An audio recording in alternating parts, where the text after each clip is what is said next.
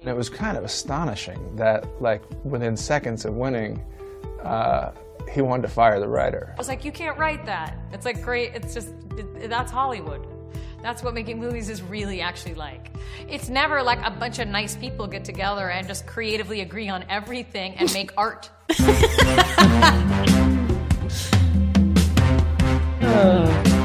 This is the Extra Hot Great Podcast, episode 87 for the week of September 14th, 2015. I am five-time divorcee David T. Cole, and I'm here with feckless on-site producer Sarah D. Bunting. We're not going to make the day. Slenderman stunt double Tara Ariano. Don't be alarmed by my wrists. And Chris Moore imitator Kim Reed. Street lights, lamp posts.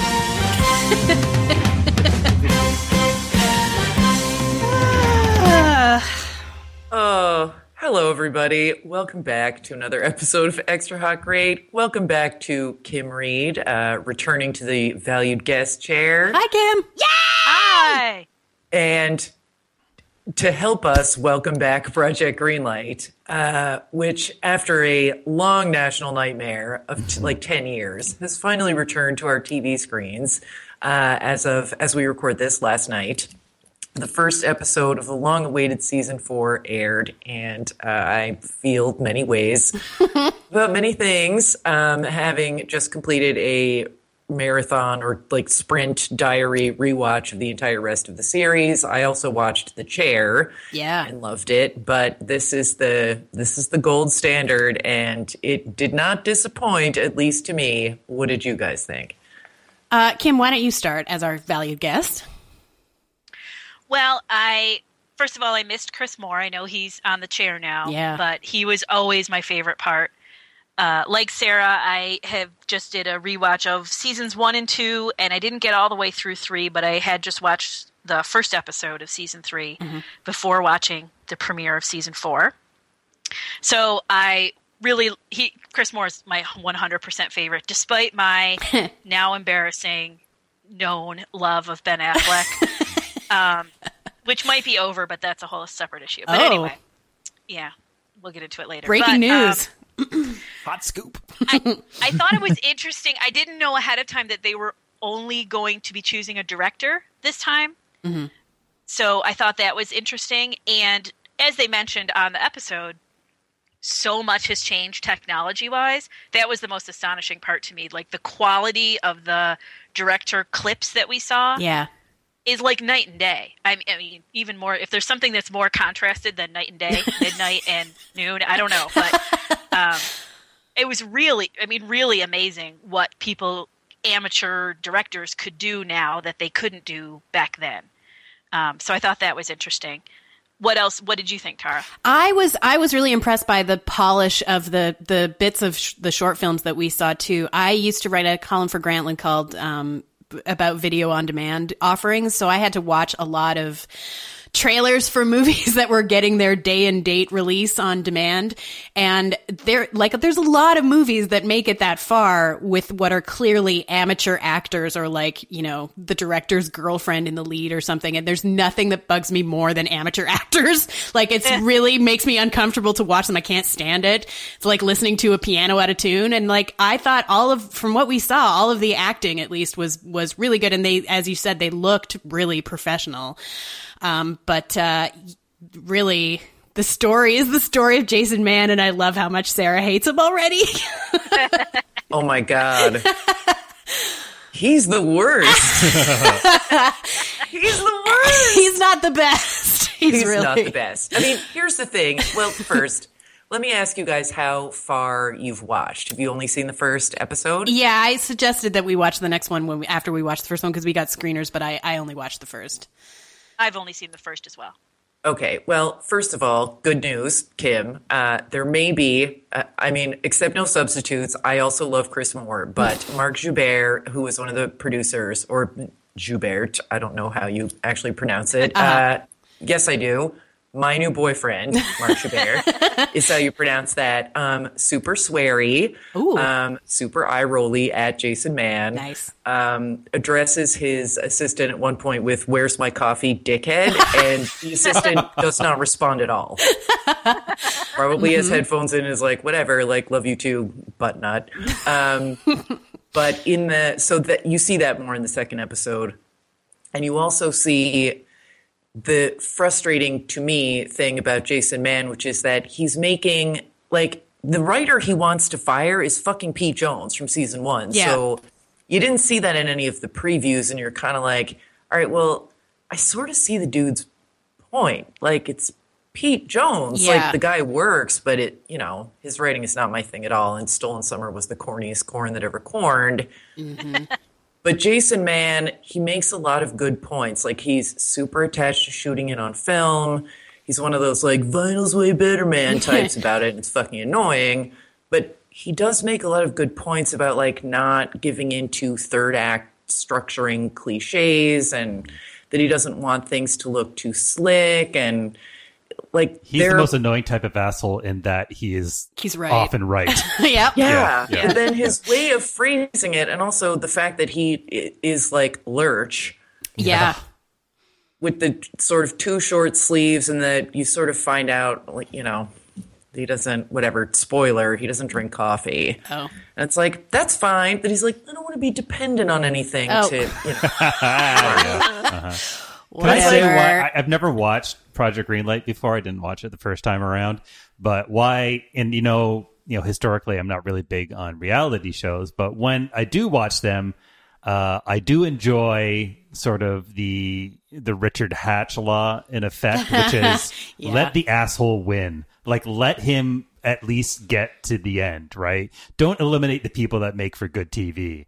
And this guy seems like, he's gold for a reality show. Well, but we should get into, like, one of the big sort of stories within the first episode, which was this argument about diversity in that selection process. But the selection of Jason Mann really sort of exposes the fault line here, which is, are they actually trying to make a good movie, or is that totally beside the point? Yeah, what's the thing? Is it a show, or is it because a movie? they're making great TV, and I have no issue if that is if that ends up being the log line. Mm-hmm. Spoiler, fine. I think it is. Yes. But also, I mean, I'm curious to know how, because I also watched The Chair. I'm curious to know how much they kind of expose the process of making the show in it. Because on The Chair, I felt like it was quite a lot. Like, there were definitely conversations from episode to episode about, like, how people being aware of how they're going to come off in the show, and being worried about trying and failing to manage that. Anna, yeah, for sure. Los Gunas. Yeah. But because that's definitely a thing. And anyway, whatever. Sarah led us into it, so let's play the clip of the exchange that she was referring to. I just want to bring up something. I just would want to urge people to think about whoever this director is, the way that they're going to treat the character of Harmony, her being a prostitute, the only black person being a hooker who gets hit by her white pimp. You looking at this group right here and who you're picking and the story that you're doing. And I just want to make sure that we're doing our best foot forward. I will say that the only team that's left with diversity is the team that announced that they like this script the most as it is. And that's Leo and Kristen. Everyone else had major problems with it, and with exactly the things that you're bringing up and exactly the things that we brought up to each other. So I think on the surface, they look like one thing, but they might end up giving us something that we don't want. And when we're talking about diversity, you do it in the casting of the film, not in the casting of the show. Wow, okay.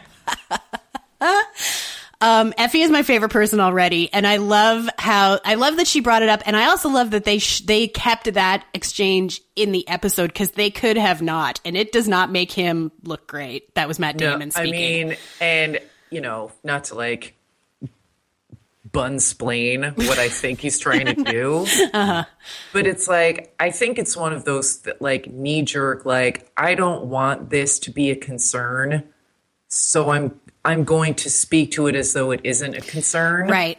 or maybe I'm putting that incorrectly, but like you see this sort of when, for example, baseball players point out institutional racism in the game. Yeah.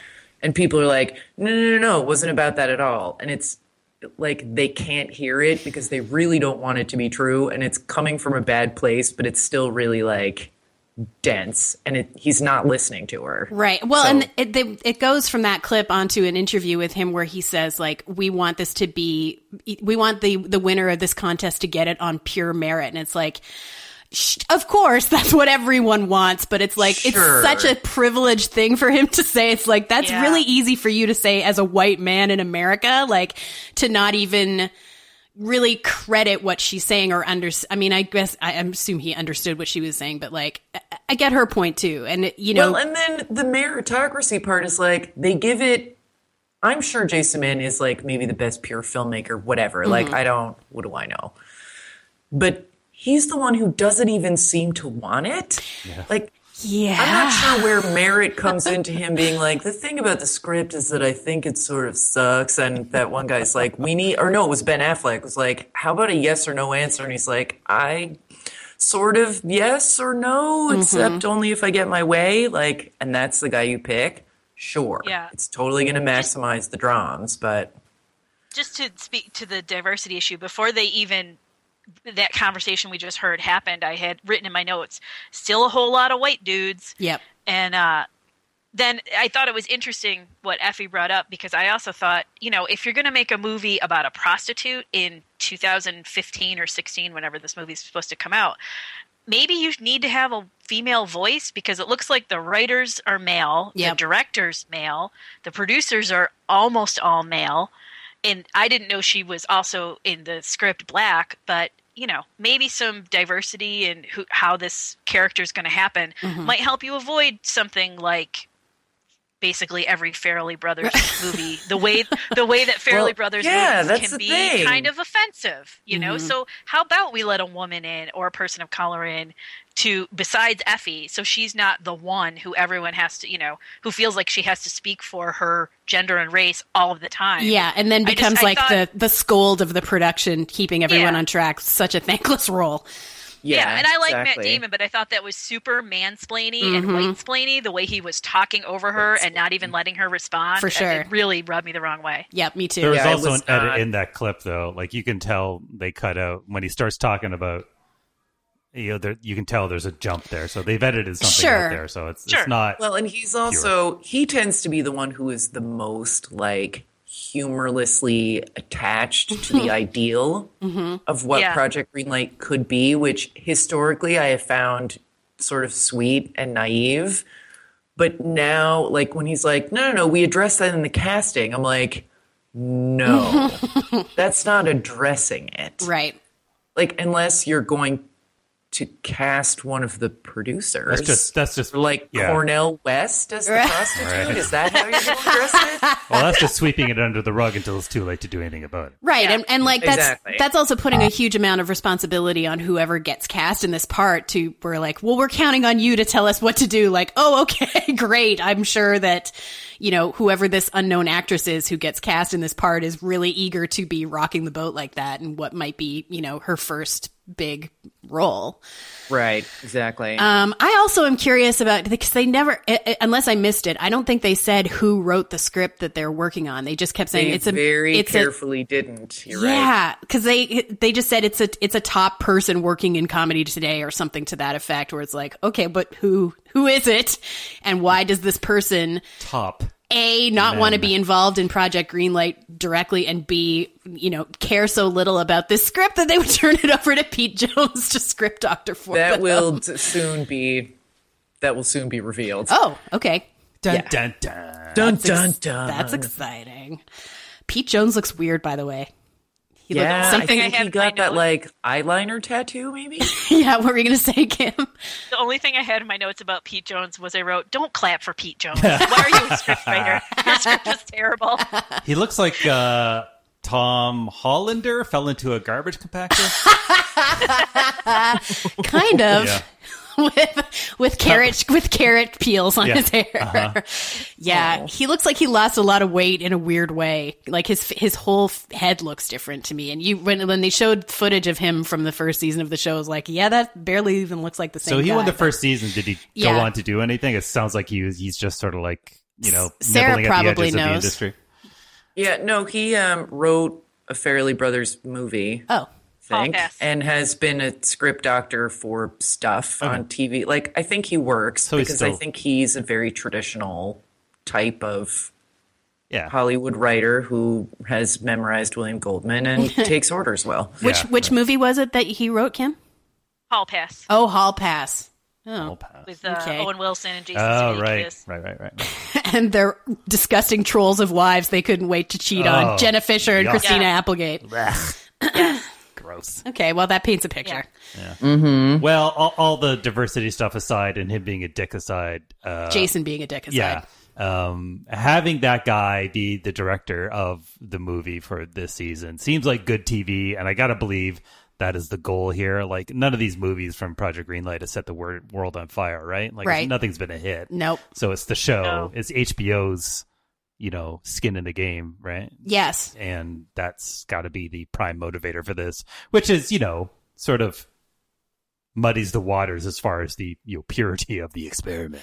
But sounds like it's going to make for great TV. For sure. Which is why I'm watching. To stick up for Jason the tiniest bit, I mean, I think that it was a smart play for him to go in and not act like he thought the script was the best. If clearly the first thing he was going to start doing would be shitting on it if he got the job. Like, that's a smart job interview technique to, show that you've thought about what the job is and what you can bring to it, and that there are issues that you are the person to solve. But yeah, like, anybody who's ever had a website has got that email, which is, here are all the things you misspelled, and here's all the proofreading marks for this article. Hire me. Yeah. Like, basically saying, hey, you fucking idiot, I'm smarter than you. Give me some money. You know what I mean? Like, it may be true, but like, chances are the person on the other side of the table is going to say, well, fuck you, no. Based on what we saw of their clips, were there other directors that you would have rather either seen do it because you thought their short films looked better, or that you would rather watch for a whole season, Sarah and Kim? I can tell you one guy I am glad did not get the job. I don't know his name, but he's the one who did the Beanie Bros. I knew you were going to say that. Oh, I liked him the best. I thought he was funny. What we saw of that movie looked funny to me. I'm an idiot, though. Well, yeah, me too. Here's what bothered me. I wrote in my notes, don't bring your pussy posse to the Project Greenlight finals. Yeah, that's a good note. Why did he bring all his friends with him? It was so annoying. Fair enough. That's all. That was the only one that really stuck out to me. It was hard to tell because they don't show much. Mm-hmm. I also was confused by the one who was, they were a couple and then they broke up, but she, quote unquote, accidentally submitted it under only her name. I know. And then had to bring him in. It was weird. Like, there clearly was a whole backstory there we did not get. Full disclosure, my brother, Dave, submitted in the first round a short based on something that a short story that I wrote. It didn't go anywhere for a bunch of reasons. But it's not possible to do anything accidentally with that submitting process. It's really not. And that's why I said quote. Oh yeah, of course. Yeah. That whole thing was so uncomfortable, and I kind of couldn't figure out when Jason Mann was also uncomfortable why we were even seeing those two and her. Yeah. I don't know. Well, I sort of liked her ex-boyfriend. I thought he was kind of charming and funny in that in the part of the short we saw, but she was just like, someone's going to start crying, and I don't want to see that. Yeah, I assumed that they left so much of their awkwardness in as a misdirect to make us think that they were going to be that was going to be the drama that we got to follow the whole way through. But I also, based on their submission video or film, thought that was the subject matter that resonated the most with me. So we've had that argument 7,000 times. Just pick a place. Pick a restaurant. Yeah. Completely. It's the most important thing in the world that you have to pass off responsibility for choosing dinner or what show you're watching. Yes. To the other person. This should be absolutely the sole content of premarital counseling. Totally. How will you decide what happens at the evening meal? Yeah, the I'm cliche still is struggling with this. The cliche is IKEA, but the real world example is picking restaurants. Because it's every day. Yeah. It's every day. Yeah. But yeah, I assumed that her whole thing with like, oh, it was an accident was she submitted it not thinking it was ever going to have a chance of going anywhere. And then when it did, she was like, well, fuck, I guess I have to jump him in now. But yeah, that was a funny backstory too. He didn't seem to know where he was most of the time. So I was like, why? I think you could have just glossed this, actually. So Sarah, you watched ahead of episode 1. So still good? Still keeping it? Oh yeah. Great. Oh yeah. And I am told by a little birdie, whose name rhymes with Fallon Feppenwall, that it only continues to get more like that classic Greenlight combination of like these fucking people, and yet you can't stop watching it. So I am excited. Hooray! This is Extra Hot Great Micros. Today's topic is the best sister. Oh, I have to give it to Jamie from Mad About You. She really has a handful in her sister from who is Lisa, played by Anne Elizabeth Ramsey, and she manages to hold it together. But I also like that their dynamic is Jamie is never really lets Lisa off the hook. Their fights to me feel very realistic. Kim, I had 2. I had Jackie and Roseanne. Love Roseanne. Ooh, nice. One of, I think, the most realistic and also hilarious sisterly relationships. Yep. And then I also said Lindsay Weir from Freaks and Geeks. I think she's a good sister to Sam. She is. Sarah? I enjoy Danielle Chase. I know she's always getting kicked out of rooms, but she's very realistic. And I also would like to note that the Dolworths, Steph and Hank Terriers, Steph has some problems, but she's kind of got it knocked. She's like just living in the attic in her pajamas. Yep. And that's one of the best, by which I mean least creepy, brother-sister relationships on TV. Mm-hmm. These are all pretty great sisters. Dave, do you have a sister to add before I continue? Please continue. These are all great sisters, but I think the title of Best Sister has to go to Rob's sister, Dorinda. Oh, Rob says, thank you for everything you've done for me over the past year. You were the one who first introduced me to Extra Hot Great. I've loved chatting about podcasts together, overanalyzing TV shows together, and just spending time with you. So now, as I fly to England, literally, I wanted to say thank you for always making me feel like a valued guest. Aww, Rob.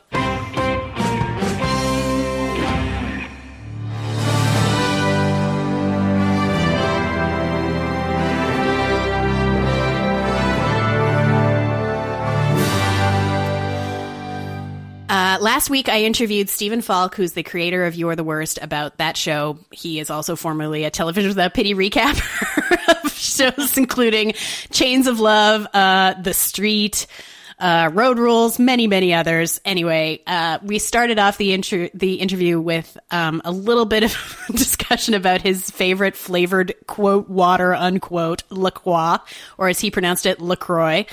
And today, when I came to my desk, there was an email from the director of communications at LaCroix who wanted Stephen's address so that she could send him a bunch of water, which I think is amazingly awesome. And she's also going to, they're going to put up the interview on their Facebook page, even though I described it as water with change in it, which I stand by. It's terrible. It's so bad, but people love it. I don't know. I guess you have to like mineral water. It should be marked as such, not sparkling water. You can send me some so I can try it out. To paraphrase Homer Simpson, hello, flavor, where are you? I can email her and get her to send you some too, Sarah, so that you can make a ruling on it. But anyway, yeah, that's my tiny triumph. Thanks, LaCroix.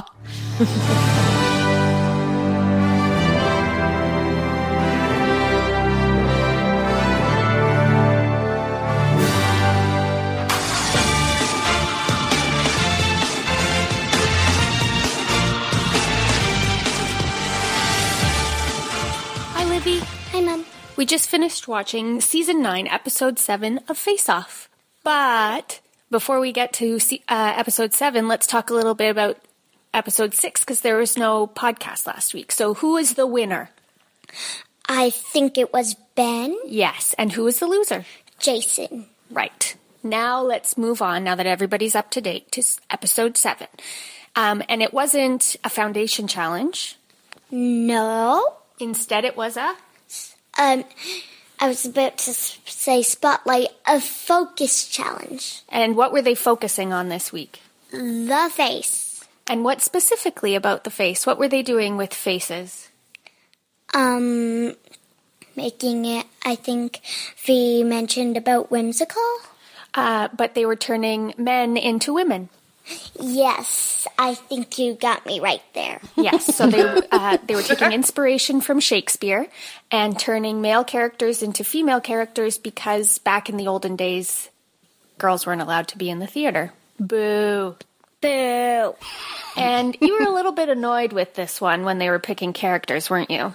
Yes, because Queen Mab isn't even in the play of Romeo and Juliet, but she was only mentioned in a speech, so why was she chosen? That's true. You never see her on stage in any of the plays, so why would they pick her?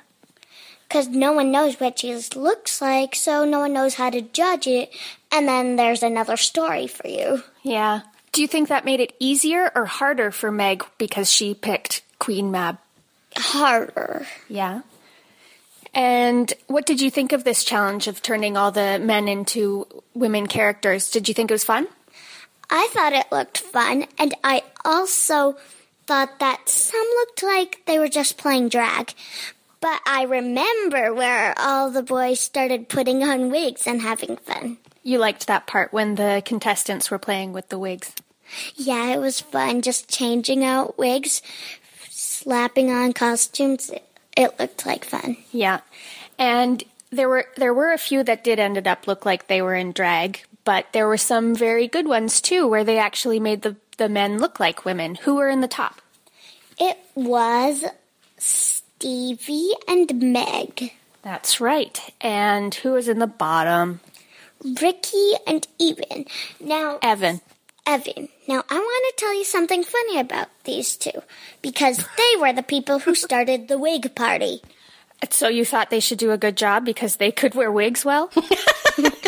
No, I just thought it was weird that the two bottom people were the two wig party stars. Oh, maybe they were in the bottom because they were having too much fun playing with wigs instead of focusing on the face.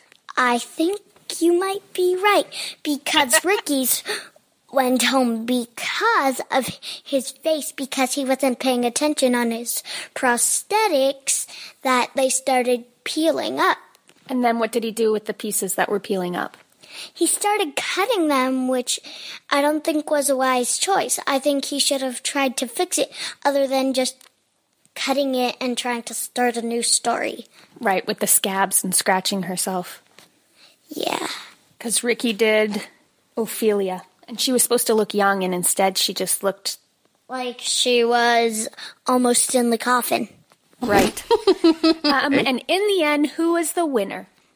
It was Meg. Her first win and a break from being queen of the bottom 3. Yeah. And who was the loser? It was Ricky. Yeah. Did you think he deserved it? Yep, I think he deserved it in this challenge, but overall, I think I liked him during out the challenge in some of the best challenges. Like, he made a very impressive look within 1 hour. That's true. Well, thanks for speaking with me this week, Liv. You're welcome, and we'll see you next week. Bye. So, who knew? Liv was so up on her Shakespeare. She's real smart for a 7-year-old.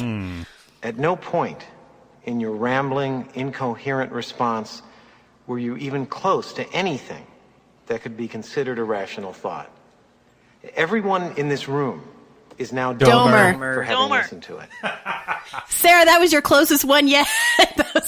I wanted to go out on a high note, but not too high. All right. Point. So, as Liv mentioned, there was no podcast last week, so I skipped over a week of Under the Dome. I will try and shorthand it as much as I can. The baby that Eva had in the previous episode. Just to remind people, this is it. This was the last dome ever. This is the last dome ever. So in the penultimate episode of the season/series, the baby got put in a cocoon so it could grow up to adulthood. Yep. And when it came out, it had superhuman powers and it could run really, really fast. And it looked exactly like her mother. It was a girl. She looked exactly like her mother with blue contact lenses and a weird, like, Prince Valiant / He-Man wig. Right around the time that Christine made sure that the baby got cocooned, all of Christine's alien power got drained out of her. So she was back to being human just in time for this thing to become an adult and then kill her by throwing her into the dome, where she got absorbed into the dome. Something we'd never seen happen before and made no sense. What? She got absorbed into the dome. And I'm sorry. I shouldn't even ask anything. Just ignore me. Keep going. Well, no, she didn't act like she got absorbed, but like she got thrown into the dome and like the dome was all like calcified at the bottom. Oh, yeah. So she turned into like kind of a rock and sunk into the dome. It was like, it made no sense. It was great. There was nothing that had happened prior to this point indicated that was something you could do with a human.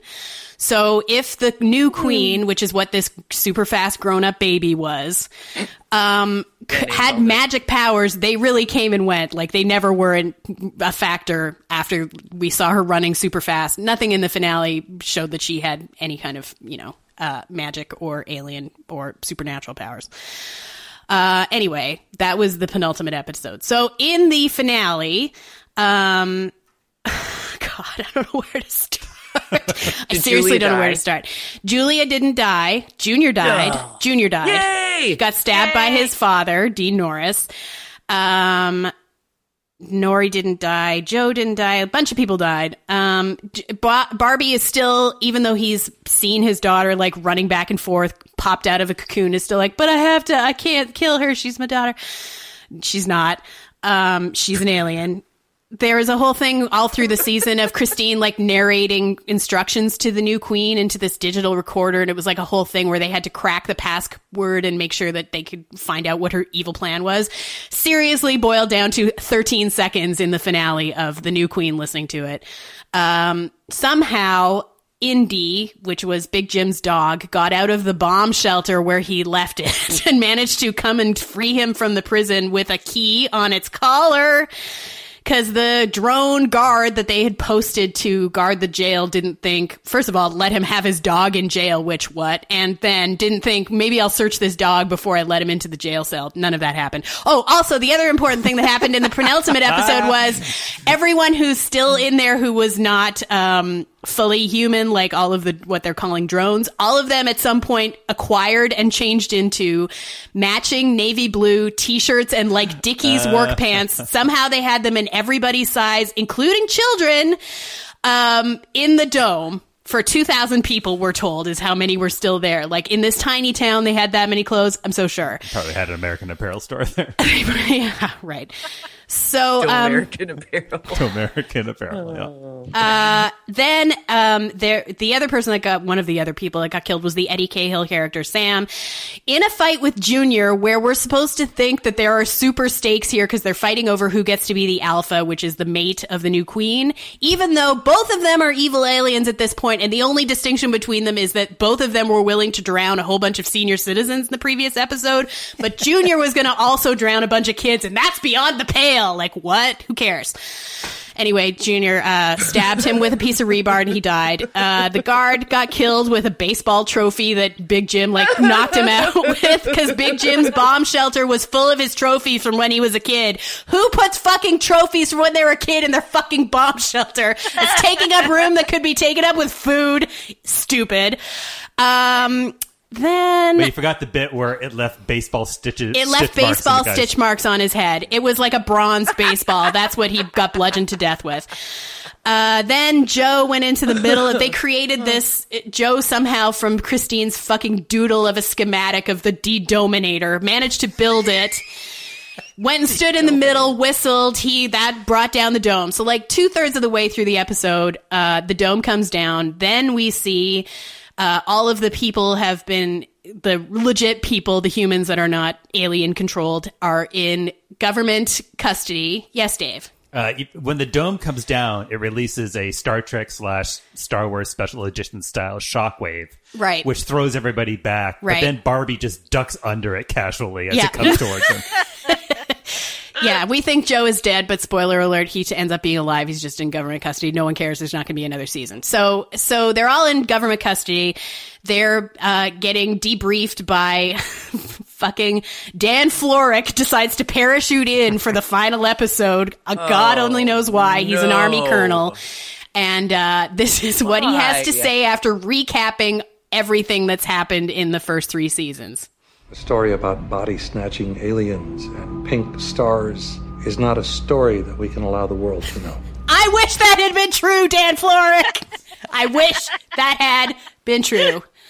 But it's not. So then Big Jim agrees to go and sell the cover story in front of all of the world's press because he says this has been an international story that everyone in the world has been interested in. We've seen zero evidence of that. There's no reporters anywhere near it. We hear about the dome is surrounded by the military. We just have to take everyone's word for it because there's no visuals of that at all. And yet as soon as the dome comes down, there's like 2 soldiers for every 1 person inside to take them away. 1 year later, fucking Barbie proposes to Julie as if anyone gives a shit. Nori has enlisted in the army and gotten bangs, finally. Big Jim is a congressman. And Eva, who they all thought died in a chasm in a concrete factory as soon as the dome came down, turns out to be like a preschool teacher and alive. And they find another dome and then blackout. That's another dome, another egg. So that she can start another dome somewhere else, presumably, except in the scene, she just leaves it sitting there. The end. Such a bunch of bullshit. Please tell me that she was using the egg as like a paperweight for the construction paper in her preschool classroom? No, it was in a field. Oh. There were a bunch of little kids that were like daring each other to touch it. That's it. It was so bad, you guys. Yeah, Dave watched it. Yeah, I did. I came back for the finale. And I can confirm that as bad as it sounds, it was worse to watch. People who read my post were like, that all happened in an hour? The answer is yes. It all did happen in an hour, and it was all fucking crazy. So, and now it's over. You survived. And now it's over. I survived. Please, guys, if you've enjoyed these segments, please go to the site to previously.tv and read my posts on Under the Dome because there's a huge amount of fucking crazy detail that does not make it into these podcast mini recaps, and it's important. I put a lot of effort into this dumb show. Way more than anyone who wrote on it actually did. True. So I would really appreciate you visiting these posts, make my sacrifice worthwhile. Thank you for listening. I survived. Tara, I'm glad that your misery is over. Yes. But I'm a little sad as well. I enjoy your anger. I enjoyed the sheer stupidity of the show. Like there have been worse shows on TV, but not of this, high level of exposure. Not major network, major author tied to it. They put some money behind it. Yep. And they just had no fucking idea what they were doing. They were going from week to week, making shit up. Yep. And it's just a marvel that it lasted 3 seasons. Not just making shit up, but like adding new shit contradicting stuff within a scene, within a speech that would like contradict what had come before. I'm not even kidding. In this day and age, you cannot make a sci-fi or sci-fi tinged show that doesn't have a set rules for its universe because people are just so in tune to that now, right? I mean, the world is run by nerds now, and you have to like build a show like this knowing that it's going to be picked apart by first a lot of people and then some people and then eventually just you.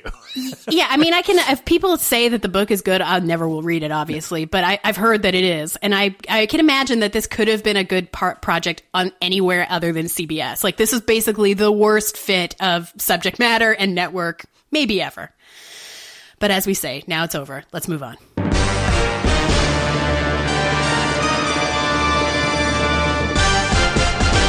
Time to go around the dial, Tara.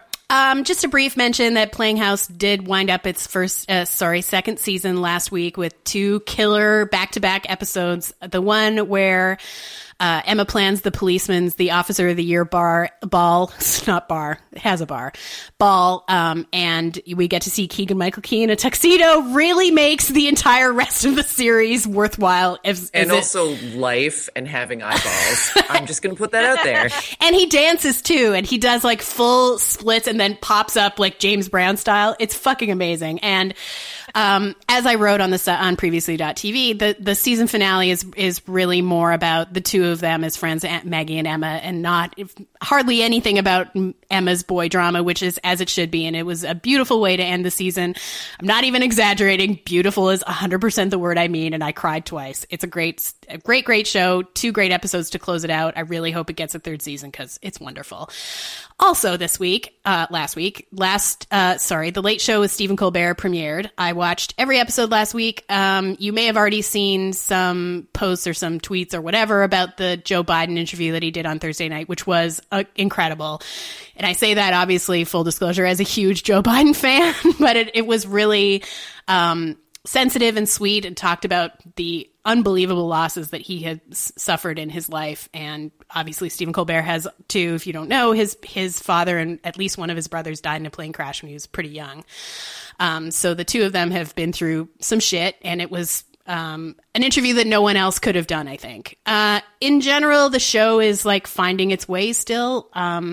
It was a really weird mix of guests for the first week, like having the CEO of Uber in your 3rd episode of a late night show is that was weird. I got a distinct "we can't say no to anyone right now" vibe, so I guess it'll settle down. I think. I think so too. But yeah, it was rough because, I mean, I don't pay attention to what Jimmy Kimmel does, but Jimmy Fallon last week had like Justin Timberlake and Donald Trump and a lot of like really, really big names to compete with that first week. And he got some better 18 to 49 ratings, at least in those first few episodes.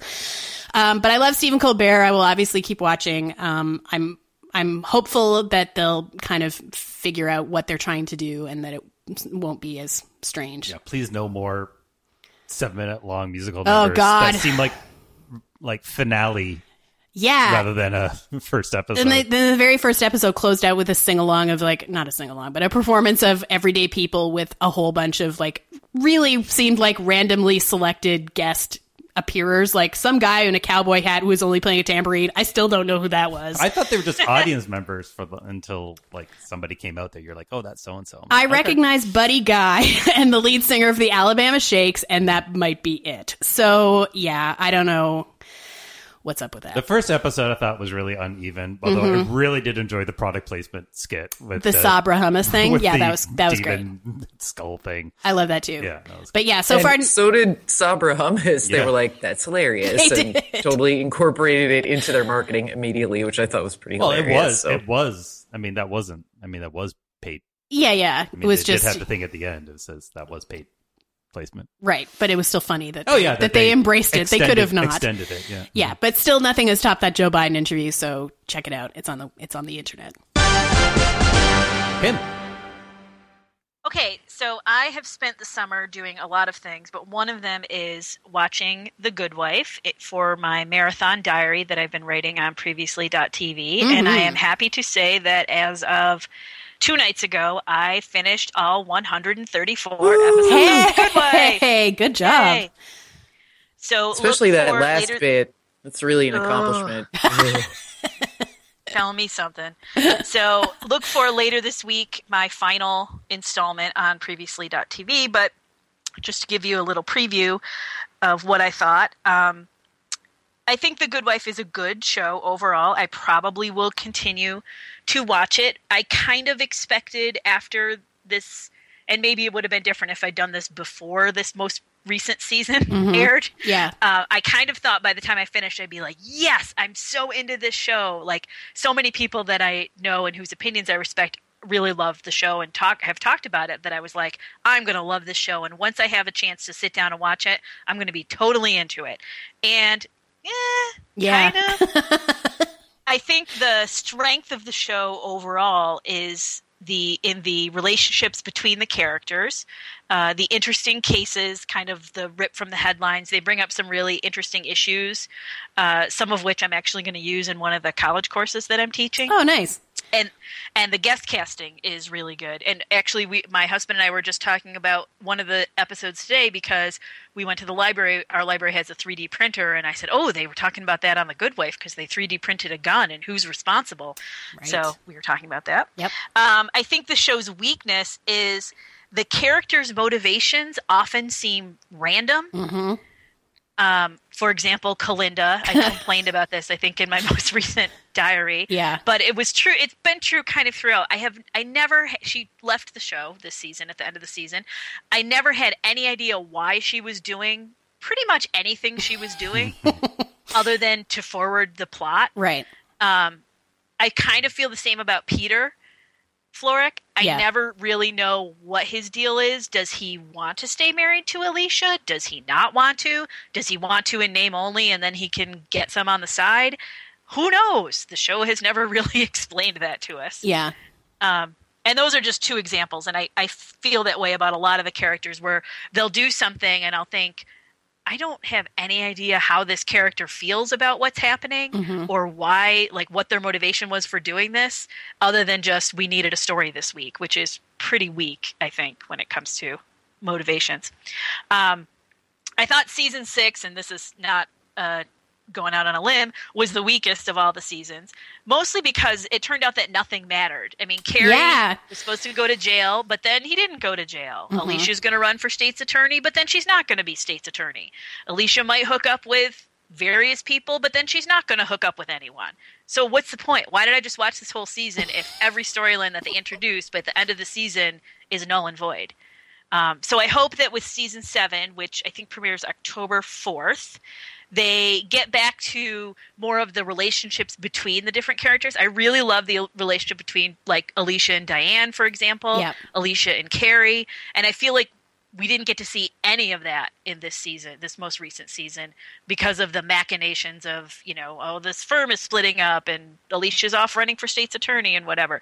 So I hope they get back to that and show us some interesting cases again, which is another thing I felt like especially the state's attorney race and Carrie's potential prison time really took away from. So I will continue to watch, but I was, like many viewers, very disappointed in this most recent season. Yeah, I would like to see that show do more episodes from other characters' point of view. Because, like, when you talked about how we don't know what Peter's deal is, that's really true. And like an episode that was all through the lens of him would be really interesting, because he obviously Chris Noth can sustain a storyline like that, and a lot of times Alicia is the least interesting character, and that came out the most in this season, where she was supposed to be trying to ingratiate herself to the public in this political campaign, because she has never been someone who wants to do that ever, certainly not on her own behalf, definitely not on Peter's. So it was weird to see her trying to put herself out there when that's not something that she's suited to do. So yeah.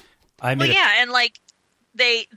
sorry, Dave. They kept saying the public loves Alicia. Do they? Why? Yeah, Why I don't know. The public love Alicia? She's kind of a bitch. They keep saying, she wants to run for state's attorney. Why does she? Yeah. It was never explained. And I think Peter could be a really interesting character, but as we said, I have no idea what he's about, what he wants, what his point is. It just seems like he drops in whenever it's politically convenient. Yeah. I also think he's probably the least effective governor of all time, because every time they show him, he's basically just sitting in his office reading paper. Like, what does he do as governor? Nothing, except campaign for his wife, apparently. Yeah. Anyway. What were you going to say, Dave? That on a mini long time ago, I pitched that American TV should embrace the UK Christmas special idea. Yeah. And I think they should do that. And then when it comes around to this show, they should do like a 22 short stories about the Good Wife style thing, where they take all these great secondary and tertiary characters. Yeah. Like David Lee. Yeah. Who's the lady, the crazy lady? Oh, Elsbeth. Yeah. And the doughy white guy maybe has dementia lawyer. Oh, yeah. Some of the judges. The Sopranos. Yeah. You give them all like 5 minutes in an episode. Yeah. And that's your Christmas special. You can't really, it's not really a show you can do that in the regular run, but I think if we got this Christmas special idea going, they can sort of break the rules, do their Sherlock back in 1800s kind of episode or whatever. Totally. Yeah. All right, Sarah, what do you got? I'd like to talk about The Missing Evidence, which is a limited event series on the Smithsonian Channel. wait, hear me out, or continue sleeping, whatever you'd like. I wrote up the premiere a couple weeks ago. It was about Jack the Ripper. I didn't agree with the show's conclusions, but I respected their research. And it's not as crackpotty a theory as some that I could mention, whose proponents' name rhyme with Patricia Thornwell. I also watched the 9/11 based one, which aired not yesterday as we record this most recent Sunday, but the Sunday before. It's obviously not the most fun you've ever had watching TV in your life, as far as having to see the Twin Towers go down like 28 times while they're explaining like the science behind it. But they do a really good job explaining science behind their theory of why it may have looked like a controlled demolition. This is the rare instance of a show like this that doesn't rely on irrelevant B-roll and constant repetition. It's interesting and well-paced, but it's not like over-edited to the point of distraction. So you don't notice they really only have 24 minutes of content. I recommend it. The next episode is about Bigfoot, which is a point of marital contention in my home, i.e. Explain how. Pretends to deeply care much more than he does just to annoy me, which totally works. He is also our official Bigfoot correspondent at previously.tv. We don't need such a thing, but he's decided that's what he's doing.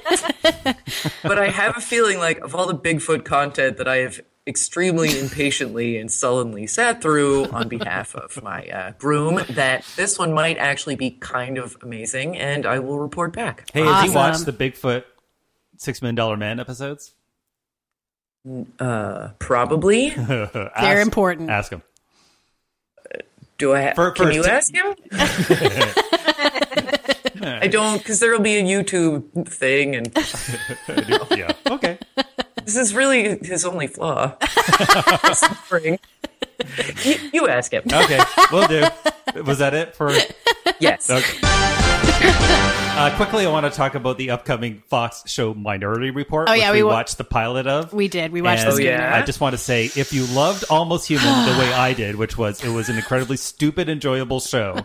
If you took the joy out of it and just made it boring stupid, that show would be Minority Report. It is like so much like the building blocks of Almost Human. It's so corny. It's like the cop partnered up with the robot / Spectrum character, you know, and in Minority Report, it's like one of those guys that was sitting in the milk from the movie. Yep. And now they're like out in the world, but they don't really know how to act. It's like the same show, except there's no stupid joy in it. And it takes place in the future, obviously. It's terrible. Yeah. It's really stupid. It's bad. And no Michael Ealy. Boo. Yeah, no Michael Ealy. But I will say, what is the name of the lady who's in it? Oh, Megan Good from that show Deception that was on for 5 minutes that I watched because Victor Garber was in it. Shut up. She's so pretty. It almost makes it worthwhile just to get to see her face. She's really beautiful. Just but look at the poster. They give her such stupid crap to do. It's terrible. Yeah. Anyways. Also, it's supposed to be DC, and DC has never looked more Toronto-y. Like, it's completely takes place like around and inside the Eaton Center. Like, they're not even trying. Go ahead, Dave. Chewie, an Imperial robot is searching for the rebel base. It's Kenner's turret and probot playset. You have to put it together. Let's check it out, Chewbacca. Keep me covered with our laser cannon. Action figures each sold separately. You can move Han Solo with the action lever and knock out the probot. We got him, Chewie! Yay! Now they know where we are. Turret and probot playset from Kenner's Star Wars: The Empire Strikes Back collection. Action figures each sold separately. All right, so this commercial is not as bad as some of the yay. Not as bad of as some of the other ones I played. But I will say this: one is that I'm pretty sure the Probot, which is the spider squid looking surveillance droid from Empire Strikes Back, not to be confused with Lobot. No. Really not to be confused with FX7, which also has a bunch of arms. Yes. AMC Network's Sundance Now is a premium streaming video service offering a rich selection of prestige dramas, heart-stopping thrillers, and gripping true crime series from around the world. Sundance Now believes that life is more enriching when experienced through perspectives that differ from our own. Why is Sundance Now so awesome? Sundance Now's catalog includes award-winning original content, international exclusives, and hard-to-find properties at a fair price. You get premium content and no commercials for as low as $4.99 a month with an annual membership. And you can enjoy it anywhere. Sundance Now works on all your favorite devices. Download the app or watch online on Apple and Android devices, Amazon Fire TV, Google Chromecast, Roku, and more. My favorite aspect of Sundance Now is their documentary library. Pop culture investigations like The Cult of J.T. Leroy, The Pussy Riot doc, and that must-see for Project Runway fans, Bill Cunningham, New York. But the catalog is impressively deep on the true crime front, too. There are lots of films I've covered for my true crime newsletter, but just as many I haven't had a chance to watch yet, and I had to force myself not to start Valentine Road instead of recording this ad, so let's get to that promo code so that I can get back to the film, and you can join me free for 30 days. Start streaming your next obsession. To try Sundance Now free for 30 days, go to sundancenow.com and use promo code EHG. That's sundancenow.com and use promo code EHG for 30 days of free streaming. Thanks, Sundance Now. Stupid. Yeah. But the Probot actually has a couple arms that exhibit a looseness that was pretty common to those toys. Like, they couldn't get one that actually was perfect for the commercial, which is kind of funny because the arms are flopping around where they should be kind of stiff. And the yay at the end, there's two kids playing, but the yay at the end has got at least 4 or 5 voices in it. Yeah. So I don't know, they had an audience. 7 because they're like, yay, louder. But really, this commercial is all about the terrible Chewbacca impression of that one kid. Let's hear that again. Let's check it out, Chewbacca. Not even trying. Not even trying. Hi, Beth. Your loving Chip wants to wish you a very happy 7th wedding anniversary. The 7th year, as you know, is the wool anniversary, and Chip has a special song just for you. Our relationship is everything that wool is about. Love, warmth, chafed skin. Oh, noble sheep, we eat your babies. We use your brain to fight off rabies. But the most beautiful gift you give us is wool. Happy anniversary, Chip and Beth, from Happy everyone anniversary. here at Extra Hot Great. All right, it's time for the Canon. Tara is pitching something this week. Take it away, Tara. Yeah, I haven't done this in such a long time. It was really hard to choose. This was a tough call because, as listeners know, I like to win, which means I had to pick a TV episode I thought had a better than 50% shot at getting Sarah's vote. But I tend to lean towards sitcoms because they have more rewatchability for me, and that means they lodge themselves better in my head. But the sitcom is a genre Sarah tends to hate. But then I remembered that one of my favorite sitcoms, which I know she doesn't regularly watch and maybe hasn't ever watched, had a couple of episodes that featured an actor who is pure buntnip. I was going to say pure uncut buntnip, but I haven't had the pleasure, which is why I have chosen to submit for the canon, Veep Season 3, Episode 7, Special Relationship, featuring one Mr. Christopher Maloney. So, other than the overarching story of Can we refer to that as Maloney's Baloney? Obviously. Other than the overarching story of how American politics works, most episodes of Veep are pretty self-contained. The arc for season 3 is that it's a presidential election year. The current president has announced that he won't seek re-election, so the titular vice president, Selena Meyer, is campaigning for the office herself. And this particular episode has her coming at the campaign from an angle, as it were. She's in England for the centenary of the start of the First World War and to accomplish one of the administration's policy goals, but mostly to drum up good press and goodwill. So really the only background other than that you need to know is that in the episode before this one, we met Ray, Selena's trainer, though to borrow an episode from 30 Rock, he might more accurately be described as her sex idiot. And if you've seen Chris Maloney, you know this is a job anyone who looks like him was built to perform, and I do mean built. Dan has hired him specifically to work Selena out on the campaign trail and keep her relaxed, air quotes. This episode features several plot threads that run throughout the series to give the characters their motivations and the stories their crackle. Number 1, Selena's competitiveness. So in the thick of it, the British political sitcom that Armando Iannucci created before Veep. The hero, anti-hero to some, was the unelected strategist Malcolm Tucker, played by Peter Capaldi. Ministers were sort of interchangeable on that show, but uniformly short-sighted and hapless. Iannucci has said in interviews that he had to learn that Americans will expect to see their protagonist win sometimes, and we often get glimpses at the effective politician that Selena had to have been in order to be added to the never-seen president's ticket in the first place. And here that comes out in her interactions with Deputy Prime Minister Peter Mitchell, played by British Hey It's That Guy Darren Boyd, who, fun fact, played Julia Louis-Dreyfus's boyfriend on the late weird sitcom Watching Ellie in the early 2000s. Peter has an idea that the offices of a fictional international security organization are about to go to Frankfurt instead of London, which Selena's not supposed to confirm, but is actually true. And when she dodges Peter's questions about it, the subject he changes to is no more comfortable for Selena, the matter of a censure vote coming up in the House of Commons over rumors of the U.S. spying on its allies. After Peter needles both Gary and Ray about it, Selena clearly marks him as a foe for life, which is unfortunate because he shows up the next day at her photo op in a pub, which we hear in clip 1. What a charming little pub. I have to say, this is just the most delightful place. I can imagine Harry Potter getting loaded in here. Right. Yes. Although, well, he's a small child, so underage, but... Oh, right. Yes, of course, of course. Although I think the actor now is quite a grown man. Yes, right? the actor, yes, but the original, the literary version, which, yes, of course, is the fictional story of a child witch, so would very much still be considered a minor. Right. Actually, I think it's a wizard. Yep. Yeah, right. Same. So, the purpose of the visit is to make Selena look folksy, since Dan has determined that she needs to boost her numbers with blue-collar voters. Peter is prepared to undermine her. She won't let it happen. So, what are you having then, man? What am I having? What would you recommend that I have at this lovely place? How about a nice Pinot Noir? Oh, that sounds divine. I'm joking. No, that's he won't. I think to me you look like a bitter person, maybe. Which is a type of beer. Don't worry, it's just a joke. Just playing.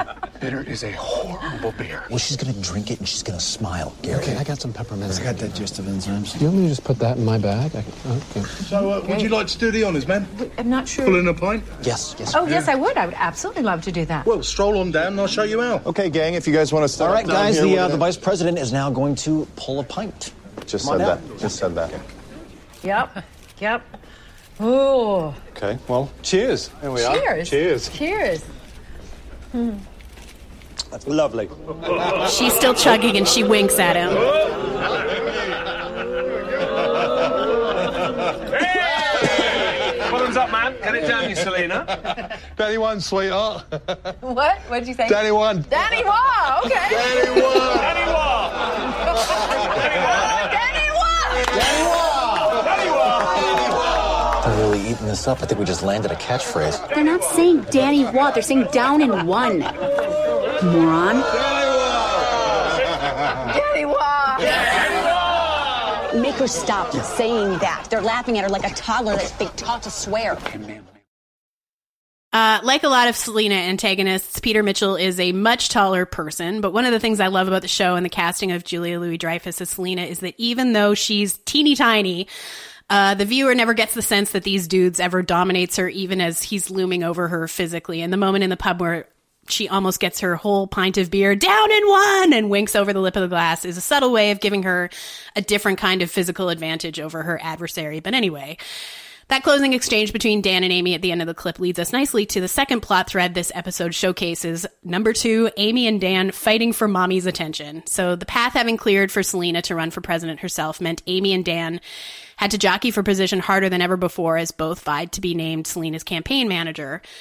Dan got it. Amy's not okay with it. But fortunately for her, at this stage of the series, she can take advantage of the third plot thread, which is number 3, Jonah as professional Meyer antagonist. Formerly a West Wing staffer, Jonah got fired, started his own political gossip blog, unwisely called Ryanthology, and sold it. And while he's technically employed by another candidate's campaign, he's still available for manipulation by someone purporting to be a sexy English bird. Amy, obviously, working against Dan. Clip 3. Jonah Ryan, Maddox team. Is this Ryanthology, Jonah Ryan? Yeah, one and the same. I'm a big fan of your website. Oh, thank you. Actually, I don't run it anymore. Oh, what a shame. I was going to give you a story about Ray Whelan's, Selena Meier's trainer. You know, I do still run it. I was just looking at one of my feeds right now. I'm prepared to be astonished. Oh, I'm ready for anything with that accent. But Amy wouldn't even have a scoop to feed Jonah if not for the final story thread this episode is going to explore. Number 4, Selena's horrible judgment in men. Selena's still got the hots for her sketchy ex-husband. She's had functionaries dump boyfriends for her in the past. She's just not lucky in love or love-adjacent pursuits. And not only is Ray no exception, he's really the worst one yet. So we hear in clip 4. I need a stiff fucking drink. In related news, Ray's talking.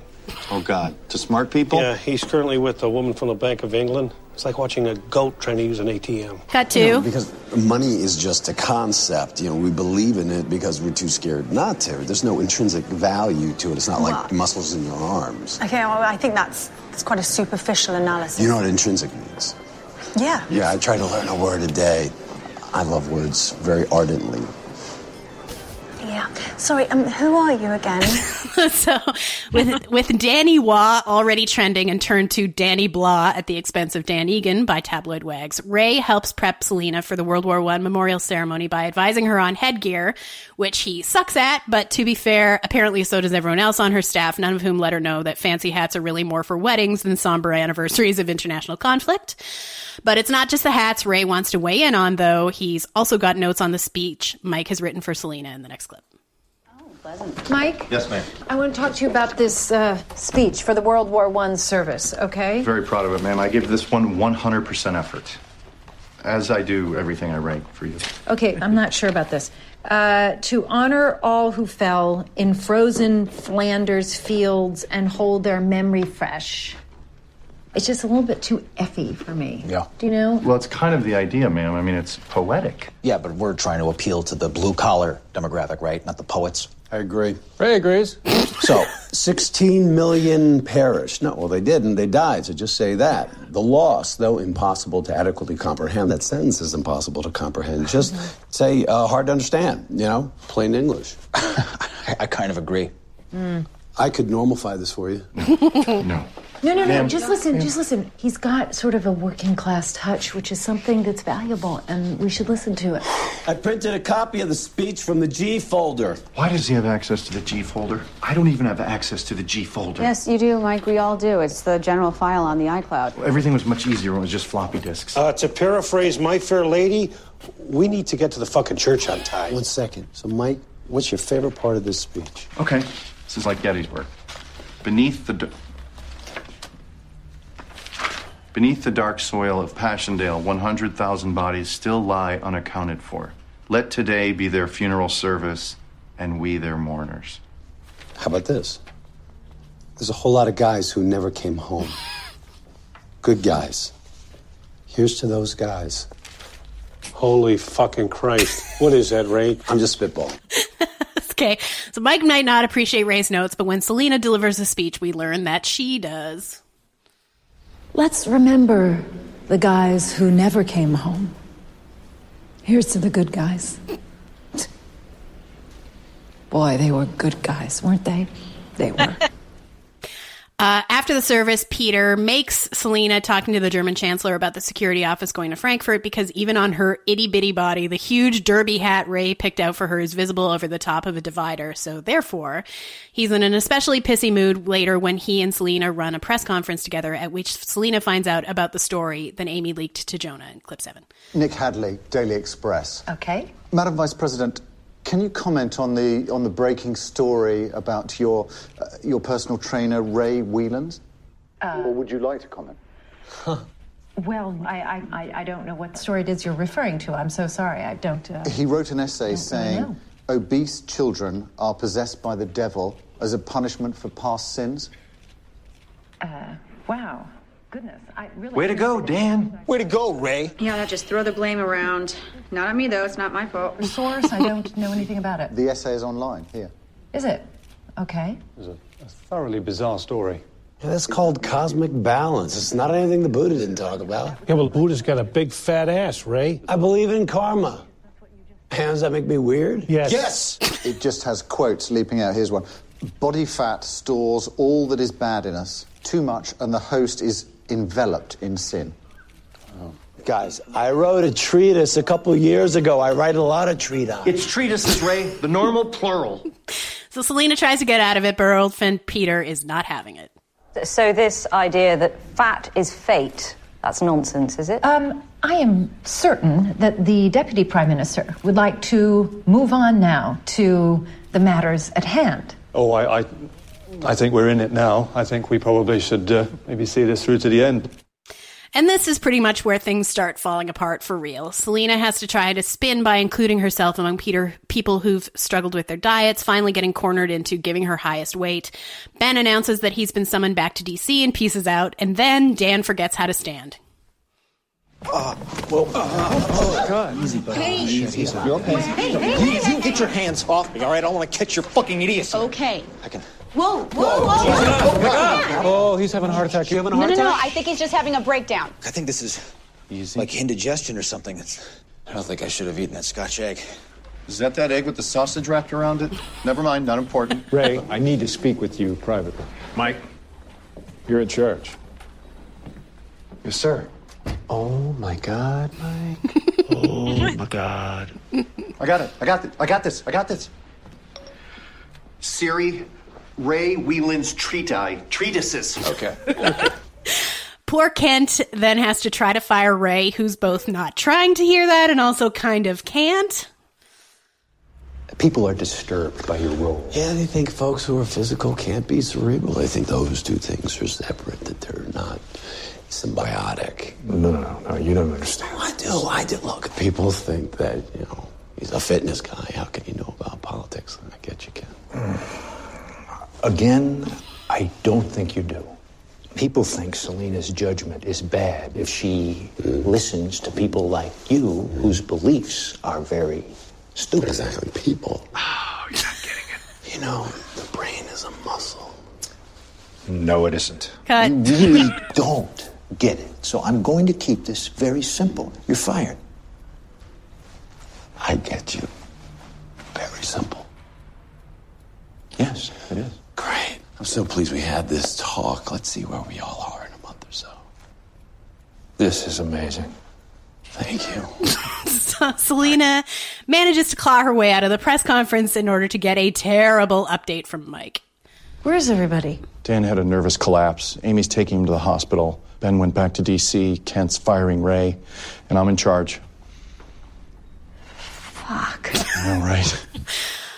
Once Selena finds out that the House has voted to censure the U.S. administration, after all, she decides England can kick rocks, but on the drive back to collect everyone's shit at the U.S. ambassador's residence, Gary takes the opportunity of an otherwise empty car to offer his boss some real talk. Okay, ma'am, I gotta say something, so do not interrupt me, all right? I will interrupt you whenever I want to interrupt you. Okay. But this is exactly like right now, if I wanted to interrupt you right now. Okay, Ray is poison. He's got nothing to do with wellness. He's a sickness, and you got him bad, and you gotta get rid of him. Do you actually think that I don't know that? I just got Brit fucked by that balloon animal. Ray's gone. Trust me. That is such a huge relief. He was getting into everything, you know? I know. I mean, my God, Dan only hired him as a sex slave. What? Which is why, just as Dan in his hospital bed has finished thanking Amy for being his true friend, Amy gets a call telling her Dan's fired as Selena's campaign manager. Amy even gets out clean on the leak because Jonah, having no idea she was behind it, shows up to take credit and gloat. So everyone's waiting to get on Air Force 2, including Ray, who for some reason still thinks he can mooch a ride back to America on it. And please watch this episode on HBO Go for the visual joke of Ray, Chris Maloney, walking in with like 700 suitcases on his shoulders and like a water bottle with a smoothie in it. It's really funny. Anyway, when Kent returns to reveal why Ben had to leave in such a hurry. Ma'am, I'm afraid I have some bad news. Oh, my God. Seriously? Okay, let's just add it to the fucking heap. The First Lady has attempted to take her own life. Oh, what? How? Overdose of sleeping pills and vodka. That's why POTUS sent for Ben. It was touch and go there for a while, but... really makes you put your own problems into perspective, doesn't it? Mm-hmm. Seriously. It does. Although your problems are still pretty bad. Yeah, they are. I couldn't help it over here, but I always thought that lady was a little damaged. Jesus fucking Christ. You're fired. Okay? Get out. Unbelievable. Isn't it? So, on any other show, that would probably be the closer, but there's still more. Selena names Amy her new campaign manager, and then back at the hospital, Jonah checks in with the patient. Okay, let's check out your chart. Let's see how you're doing here. Okay. All right. Dan Egan, 67, female. Unemployed campaign manager. 30 different types of semen pumped from stomach. Inverted nipples, abnormally high douche readings, that makes sense. Cancer of the soul, traces of dog excrement found around the corners of mouth. Chronic cretinism, leprosy, anal bleeding. Tiny child balls. All right. So I think the weakness of this episode is the hat bit, which is dumb, particularly since I refuse to believe that a woman as stylish as Selena would think it was appropriate to wear to a memorial. But the rest of the episode is as intricately crafted as a Swiss watch. One of Veep's strengths is in choosing the right comic performers for guest shots, and Chris Maloney, obviously one of the all-time greats, is hilarious as a crazy idiot trying to blend in with the high-functioning type A politicos he somehow thinks are his peers. And in the subtler asshole role, Darren Boyd also shines as the deputy prime minister. And even if none of that were true, I feel like this episode would still deserve to get into the canon for Jonah's closing speech alone. But there is more to it than that, and I hope you all found it as exceptional and canon-worthy as I did. Kim. Okay. I enjoy Veep a great deal. I, like Sarah is to Chris Maloney, I think I am to Reed Scott. I will watch anything that he is in. Mm-hmm. Starting with My Boys, moving on. The reason I started watching Veep, I probably would have watched it anyway, but the reason I really wanted to watch it was because he's in it. I love him.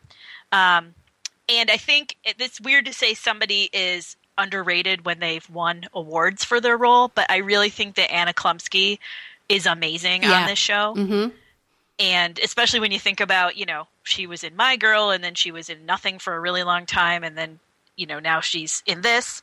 Her reactions shots, even when she's not speaking, are amazing. Yeah. And I think the thing that's great about this show, the thing I enjoy anyway, is that in every episode, pretty much everything that can go wrong does go wrong. Yeah. And then the different characters, instead of solving the problems, they just make them worse by lying or trying to pass the blame. And that sounds like, it kind of sounds like that would be a terrible show, but it is hilarious. So, I liked this episode. I can't think, actually, I was trying to think of what's a bad episode of Veep, and I can't really think of one, but I enjoyed this one especially because it had a lot of Dan and Amy. And I really loved the runner with Mike using Siri to find all of his answers to everything. Yeah. I may know someone in my life who does that, my husband, and it made me laugh. Dave. So this is a special episode. It's the travel episode. It's basically their version of the holiday episode from another show. And when they went to Britain, I thought it was sort of a lost opportunity that the British politicians didn't exhibit the same tone as from the thick of it. Like they didn't have that edge. They didn't have that sort of, brandishing a knife, and a wave at the same time that sort of characterized that show. I thought I missed that part of it. So here's my take on this, Tara. I think in your quest to get Sarah on board with Maloney, you didn't pick the best Veep had to offer. I think there are better, funnier episodes than this. Not that this is a dud by any means, but I would say this is an okay episode with a lot of good stuff in a series that has a lot of great stuff. Okay. I think there's better episodes out there. I think going to England sort of changes the tenor of it a bit, makes it a little atypical, which is sometimes works. But given that I think kind of like it's a bit muted, I don't think Chris Maloney's a great comic actor, and the sex idiot role is pretty funny, but it's not like exceptional to me. Like it's not like a breakout. Like in the pantheon of Veep characters. He's not that high up for me. Anyway, so I say this is a fine episode, but just not canon worthy for me. And I think that your quest to get Sarah on board with the Maloney's baloney may have hurt you with my vote. Perhaps. Well, let's see what Sarah has to say. Take it home, Sarah. It is interesting that one of your treati for picking this episode was Maloney's baloney. Uh-huh. He's great. He's born to play this role. He never sells it out. Overall, I mean, I had never watched a full Veep episode before. I couldn't really speak to how typical it is. Right. Overall, like, I love that, like, basically everyone on the show is the mean one. Mm-hmm. It sort of unnerved me that the guy playing the British functionary was like played this really creepy character on Fortitude, which no one else watched that, and he was Marcus, the feeder. Anyway, and like here he is, like handsome and fairly functional. So, but overall, I felt like it was a little. The hat bit is not the only one that went on a little too long for me. Mm-hmm. Discomfort comedy sometimes is like, that's a very like fine tightrope to walk for me. And I really liked the way that they often inverted it and didn't always make Selena or didn't always make anyone like consistently the butt of the joke. Like sometimes people are in on it and get it and sometimes they don't, which I think is really smart. But there were some things that went on a little too long or were like a little too satisfied with themselves. Like the bit at the end, I actually thought should have been cut. I didn't think it was that funny. I love that part. That said, fair enough. I just got Brit fucked by that balloon animal is one of the all-time great lines. So let's put it to a vote and you can see. Oh, suspense. Oh boy. All right. So I will go first and say that I am saying no. And then let's find out what Kim says. Fair enough. I would say yes. All right. So then, Sarah, lay it on us. You bet correctly. It just happened to be the wrong horse. Gary Cole's. No, it isn't. But for me, yes, it is. Voting yes. Hey! All right. Veep Season 3, Episode 7, Special Relationship. You are hereby inducted into the extra great canon. Yeah, that of hot. Yeah. No, it isn't. Americans love a winner. Yeah. And will not tolerate a loser. Nope. All right, it's time for winner and a loser of the week. Sarah has our winner. This is such a random thing, but the Pontiac Aztec is our winner. They don't even make this car anymore, and this is such a, like, what other car has this weird association in TV? Because that was it was a prize for Survivor for at least a couple seasons. Oh, yeah. Yep. Apparently, millennials are buying this discontinued and hideous car on the used car market, like way out of proportion to how good or attractive it actually is, thanks to Breaking Bad.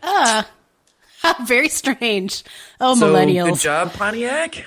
You'll bury us all. And then a question mark? Can I throw in a co-winner of the week? Yes.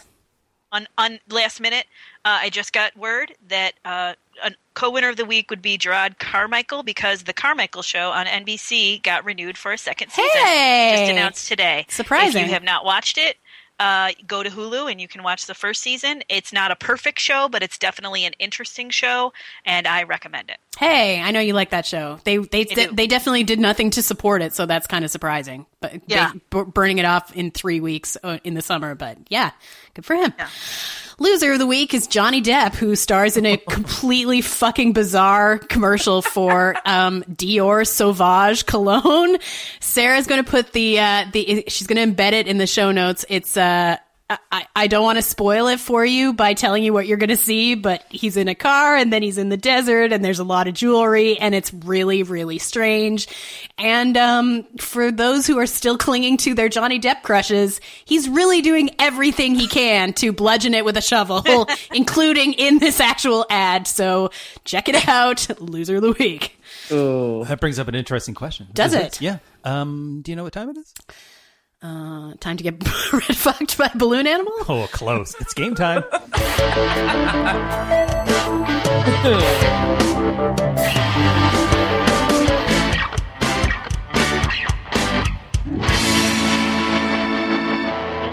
Just to remind everybody, you can still fill out your Emmy Pool form. Oh, yes, I need to do that. Go to previously.tv/Emmy-Pool, and that'll forward you to the form. Thanks to Andrew Jewell for setting that up. As we said last week, you're going to want to set yourself probably 20, 30 minutes to do it. It's pretty involved, but it's fun. All right, this is the 10th game time of the season. Tara has 4 points, could win the season today with a 5th victory. Right behind her are Value Guests at 3 points and Sarah with 2. Today we are playing Tyrannosaurus RX from Doug, not Dougal, as I called him last time he submitted to Game Time. Okay. He earns himself an extra credit. Redeemable for an extra hot great mini topic of his choosing. Okay, it is called Tyrannosaurus RX, and it's not about dinosaurs, but about something almost as cool, drugs. Oh. One must guess the TV show based off a TV drug, which can take the form of a pharmaceutical, alcohol, stimulant, etc. Ah. All right, so I'm going to read you the name of the drug. You got to name the show. Okay. Name the show, you get 2 points. You can ask for a hint in the form of me reading from the label. I'm going to read something from the label, which is a clue about the show. Okay. Okay. So 2 points, sight unseen. 1 point if you get it after you ask for the clue. Make sense? Yes. Yep. Yes. We will start with Tara. All right, so we'll go Tara, then we'll go to our guest Kim, and then to Sarah. All right. Are we ready to play Tyrannosaurus RX?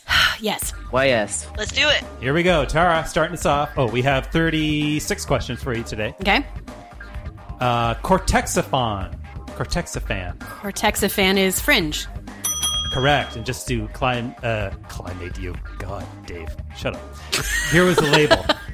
Just so you know how it works. Okay. Perfect preventing that pesky brain shrinkage. Caution, may cause travel between universes. Okay. And that's 2 points, right? Sorry. Yes, 2 points. Got it. Okay, Kim. Yes. Let's turn this down a little bit. Okay. PAX. P-A-X. PAX. Clue, please. All right, let me just read from the label here. Causes euphoria and, in rare cases, planet-wide reaver infection. Oh. Reavers. I should know this. Your husband probably knows it. Yeah, Jim Yeah, knows it. Happy birthday, Battlestar Jim, by the way. Galactica? Close. Battlestar Galactica was close. It's Firefly. Firefly. All right, Sarah, here's your first question. Your drug is MILF weed. MILF weed. MILF weed? Yep. Weeds? Nice. 2 points. Perfect for suburbia soccer games endorsed by Snoop Dogg. Yeah. Tara? Yep. Blue sky. Hint. Tight. A rare 99% pure methamphetamine. Is it Breaking Bad? Oh, okay. Seemed too obvious. Okay. Kim, V. Yep. Simply the letter V. V. Hint, please. Vampire blood for pleasure or stimulation. Warning, erection may last longer than 4 hours and cause hospitalization. True Blood. That's good for a point. Nice. Sarah. Bennett. I lost it. Bennett, apple pie moonshine. Bennett apple pie moonshine is your... Bennett apple pie moonshine. Yep. Bennett with a B. 2 N's, 2 T's. Right. Couple E's. Doesn't really help me. Could I have a hint, please? It's already sitting in your glass. Goes down smooth. I don't know. Dukes of Hazzard? Well, Close. You're in the right part of the country. Justified. Damn it! Oh. All right. Well. Oh, God. Oh, no. Yeah. Here we go. Someone just wanted you to say some crazy words. Pronunciation roller coaster. Well, I'm sure it's a pun. I'm going to get the pronunciation wrong. So I'm going to say it and I'm going to spell it. Noche Tussin? Noche Tussin? Yeah. Uh-huh. Noche, capital T-U-S-S-I-N. Yeah. Hint.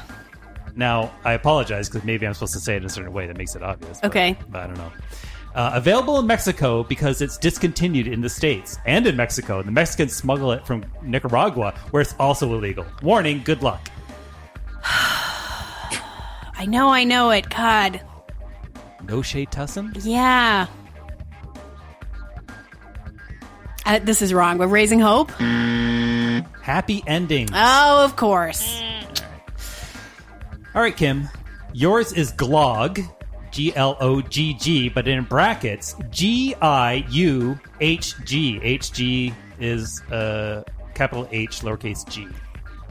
I think that's supposed to be how you're supposed to pronounce it. Like ja or something. Okay. All right, whatever. I don't know. G-L-O-G-G. Well, the HG made me think it was an element. Oh. So that was like on the label or something. Oh. Maybe. I don't know. I don't I'm know. going to take the hint. Yeah, okay. Mulled wine with a bottle of absinthe may cause memory loss and ruin Christmas. Boy. I hate picky. Why do I know everyone except the ones that come to me? I don't know. Anybody? No. That's from the late Trophy Wife. Oh, right. Of course. Oh, yeah. I do remember that. Sarah? I would have guessed Downton. Yes. Chemical X. You know this one. Powerpuff Girls. Yeah, you do. 2 points. Me. Your whiff. Yes. Hello, whiff. Uh-huh. Temosil. Temosil is Arrested Development. 2 points. Kim. Yes. Extreme Blue. Extreme Blue. A game time favorite. She said hint, please. Energy supplement, totally not pancake batter and paint. Not endorsed by Marilyn Manson. It's going to be one of those shows that you guys watch and I don't, so I'm going to be embarrassed. Let's see. Archer? We're on the right track. Clone High. Yeah. Clone Low High. self-esteem. My kids won't even talk to me. Sarah. Yes. Purity Control. Purity Control. Purity control. Oh, shit. I'm totally going to know this. Hint. All right, this is a good hint. This will get you the point. Antidote to the black oil virus. Warning, may not be very effective. The black oil virus? Yeah. Oh, think about it. You know this. Yeah, you know this for sure. I know it, and yet I don't know it, and I'm still... Oh, boy. Still talking, so let's try X-Files. Yeah, there it is. Phew. All right. Seriously. Tara. Yeah. Arbor Gold. Hint. The finest white wine enjoyed by kings and eunuchs. Game of Thrones? 1 point. Kim. Get ready for this one. It's the thinker. Red Kryptonite. Smallville? Nice. 2 points. Bring us into our first score break. Sarah. Chamala. Chamala? I think it might have been Kamala. Kamala? Yeah. Okay, that makes sense. But it's spelled with a CH. Chamalla. Yeah, that makes more sense. Chala. Can I have a hint, please? Hallucinogen, perfect for oracles or cancer patients. Goes down smooth with candy or tea.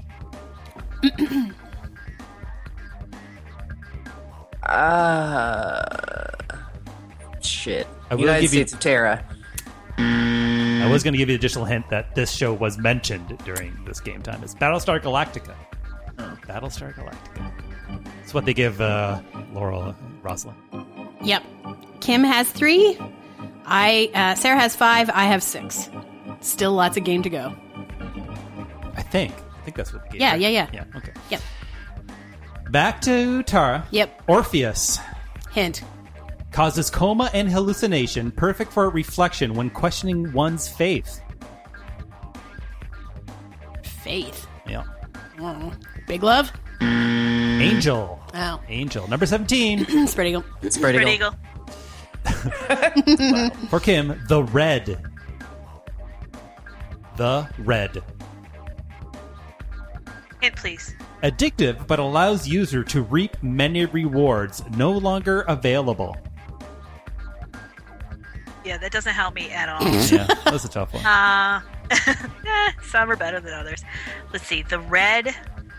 Addictive.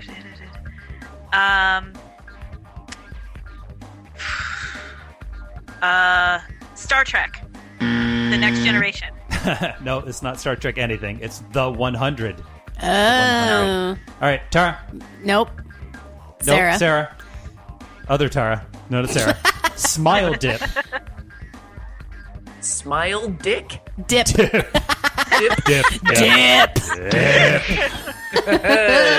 Sorry. Can I have a hint, please? Banned in America for good reason. Hallucinations include flying dolphins, giant puppies, and techno music. The Simpsons? I like that guess. Tara. I don't know it. Flying dolphins, giant puppies, Gravity Falls. Oh. Gravity Falls. Oh. Okay. All right.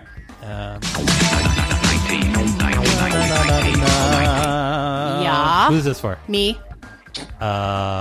Sparkle. Hint. The greatest evil and the only mutual enemy that can unite rival armies. Vikings? I don't know.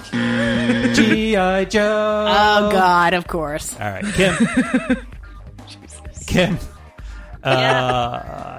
Giggle Pig. Giggle Pig. Please. The city's hottest new recreational drug currently under police investigation. It's a good hint.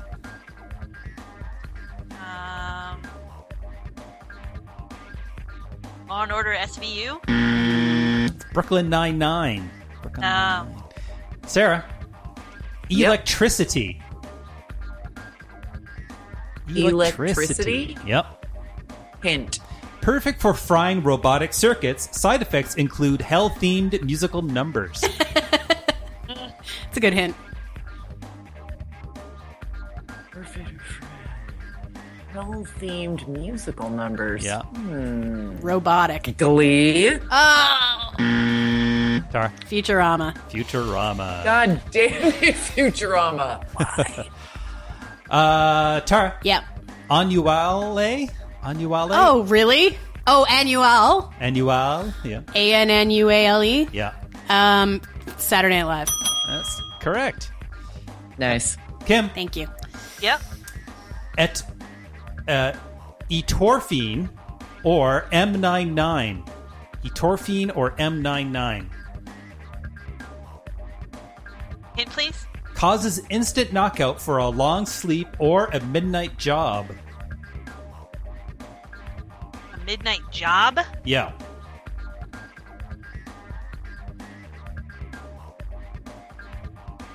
Uh, 30 Rock? Dexter. This is knockout drug. Right. Sarah. Yep. Forget Me Now. Forget Me Now. Forget Me Now. Forget Me Now. Oh my god, I'm gonna know this. I'm You really do mad know that it. I asked for a hint, but I need a hint. A useful pill to help audience members forget illusionist secrets. Totally not a roofie.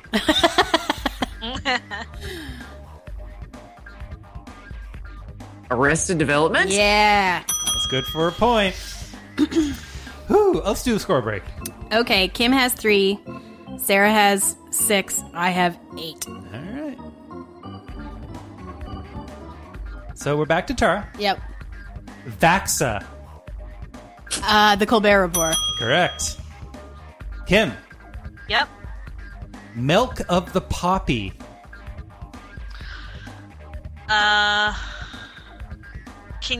Are there any repeated answers? Well, Yes. Arrested Development's already come up twice. Arrested Development's come up twice. So yeah. Okay. Game of Thrones? Nice. Yeah. Sarah, Nutri-Yums. Nutri-Yums. Nutri-Yums. Gross. Hint. Made by Sweetums. Ingredients, sugar.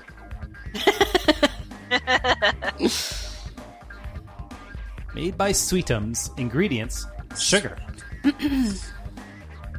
I'm gonna guess The Simpsons again. Parks and Rec. Oh. Tara? Yep. Glen McKenna Scotch. Hint. A perfect wedding gift. Not fine enough to forget that final season. How I Met Your Mother? Whoops, that is correct. Oh, Wrong button. okay. That was worth a point. Okay. Kim, pandemic. Pandemic. Haha. Yeah.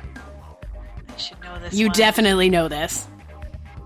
The Wire? Yeah. Also called Yellow Top, Plymouth Rock, Mistletoe, WMD, and many. Yeah. As previously heard in Hot Potato. Yep. Sarah. Yo. The Rory. The Rory. The Rory. Yeah. I will add, don't overthink it. Yeah. Oh, really? Yep. Thank you for adding that, Gilmore Girls. You've seen this episode. It was Nick's canon submission with her birthday. That was her signature cocktail. A perfect cocktail for any 21st birthday. Tastes like a My Little Pony. Yeah. Tara. Yeah. Screaming Viking. Oh, hint. Cocktail with bruised cucumber. Perfect for stumping unlikable bartenders and mixologists. Is this Brooklyn Nine-Nine again? It's Cheers. Oh, Cheers. okay. Kim. Yep. Synthahol. Synthahol. Hint. The taste of alcohol without the effects. Perfect for humans and humanoids. Ugh. That could describe so many things.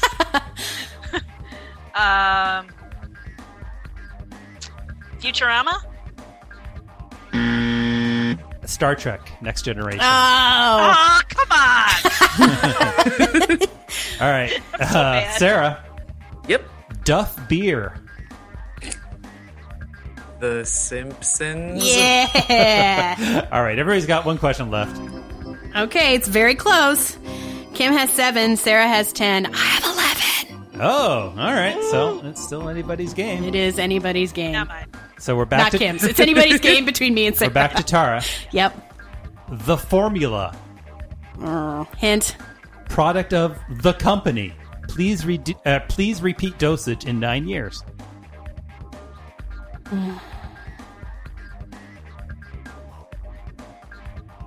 Alias? Heroes. Oh, Please God, repeat of dosage course. You in had to 9 guess years. Alias, though. That's what I would have guessed. Okay, Kim. Yeah. Blood wine. Hint. Best served warm, extremely potent, not intended for human consumption.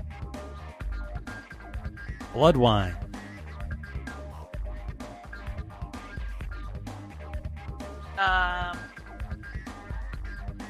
True Blood? Is it the strain? It's original Star Trek. God. Star Trek, not your friend today. Okay, so remind me, you're 1 or 2 points over Sarah. I have 1 point more than Sarah. Okay. If Sarah gets this on the first go, she wins. Pulls out ahead. Yeah, and or can tie. Right. All right. Sarah, for you, your drug is Max Rager. Aha. Max Rager. Max Rager. Yep. Oh, Jesus. Max Rager. Is she going to go for it, or is she going to play it safe? She's going to play it safe. Hint. Strongest energy drink on the market. Warning, may cause zombification. Yep. Strongest energy drink on the market. Warning, may cause zombification. Energy drinks and zombification. Okay.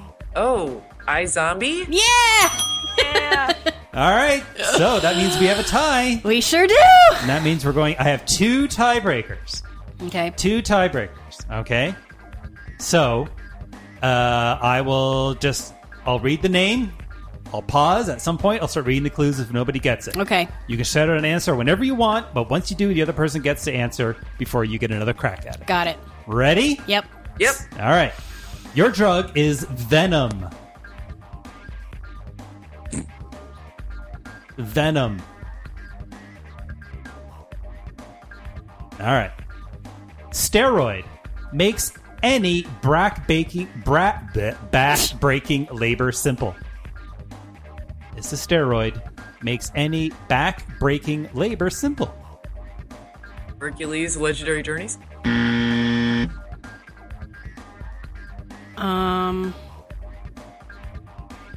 Give us a guess. If not, I'm going to go to our second clue. It's the Flash. All right.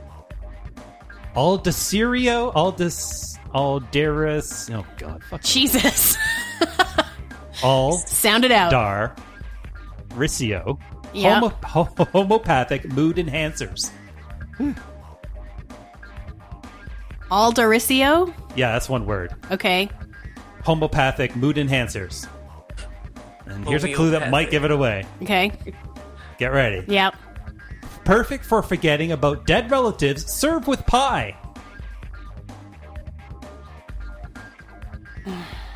Twin Peaks? With pie. Oh, God. Give us a guess. My mind is empty of pies. All right, here we go again. I'm going to read the clues again. Yep. Venom, steroid, makes any back-breaking labor simple. Aldacirio, Sario, homopathic mood enhancers. Perfect for forgetting about dead relatives. Serve with pie. Hold your answers. Yep. Why couldn't this just have been Euphoria? All right, you ready? Yeah. I'm going to read the first one again. Okay. Okay. Venom.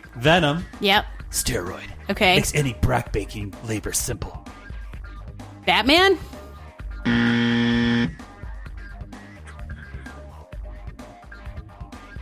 Gotham? Oh. Hey! Duh, of course. Sarah!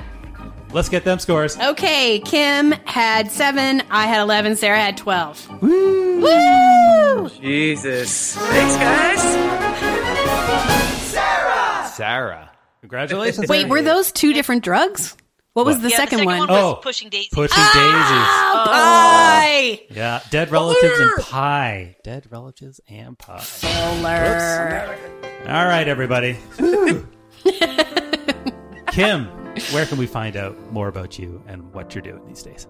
I am on Twitter at Kim Reed, REED. I should just add for Kim that her last marathon, Diary of the Good Wife, will go up on Thursday, but before that, she will be covering Dancing with the Stars and Scandal for us at Previously.tv this season. Great. Sarah? I'm at Tomato Nation on Twitter. That's tomato like the berry/vegetable, nation like a country, and I will be covering Project Greenlight all season. Also, look out for a new true crime segment in next week's podcast. Woo! All right. Tara Ariano is at Tara Ariano on Twitter. I am at Glark, so you can catch us there. That is it for another episode of Extra Hot Great. We talked about the goodwill generated by the return of HBO's Project Greenlight. Goodwill. And the hunt for this season's director. Hunt. Pause. We choked down Tara's flavorless proxy Tiny Triumph, got the scoop on the latest face-off, and deconstructed the last ever episode of Under the Dome in the last ever We Are All Domer.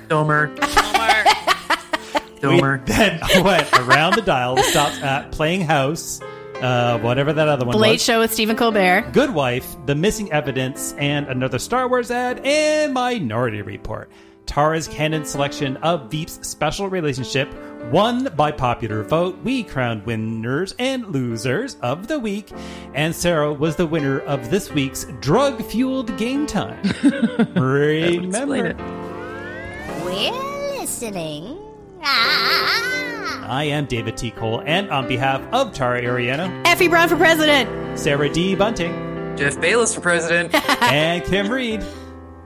Matt Damon, stop mansplaining. Thanks for listening. We'll see you next time right here on Extra Hot Great.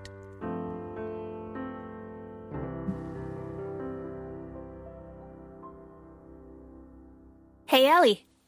Yes, Mom? They picked Queen Mab for the Shakespeare Challenge. Queen Mab wasn't even in Romeo and Juliet. Kidding me? Well, ovaries, we had a good run.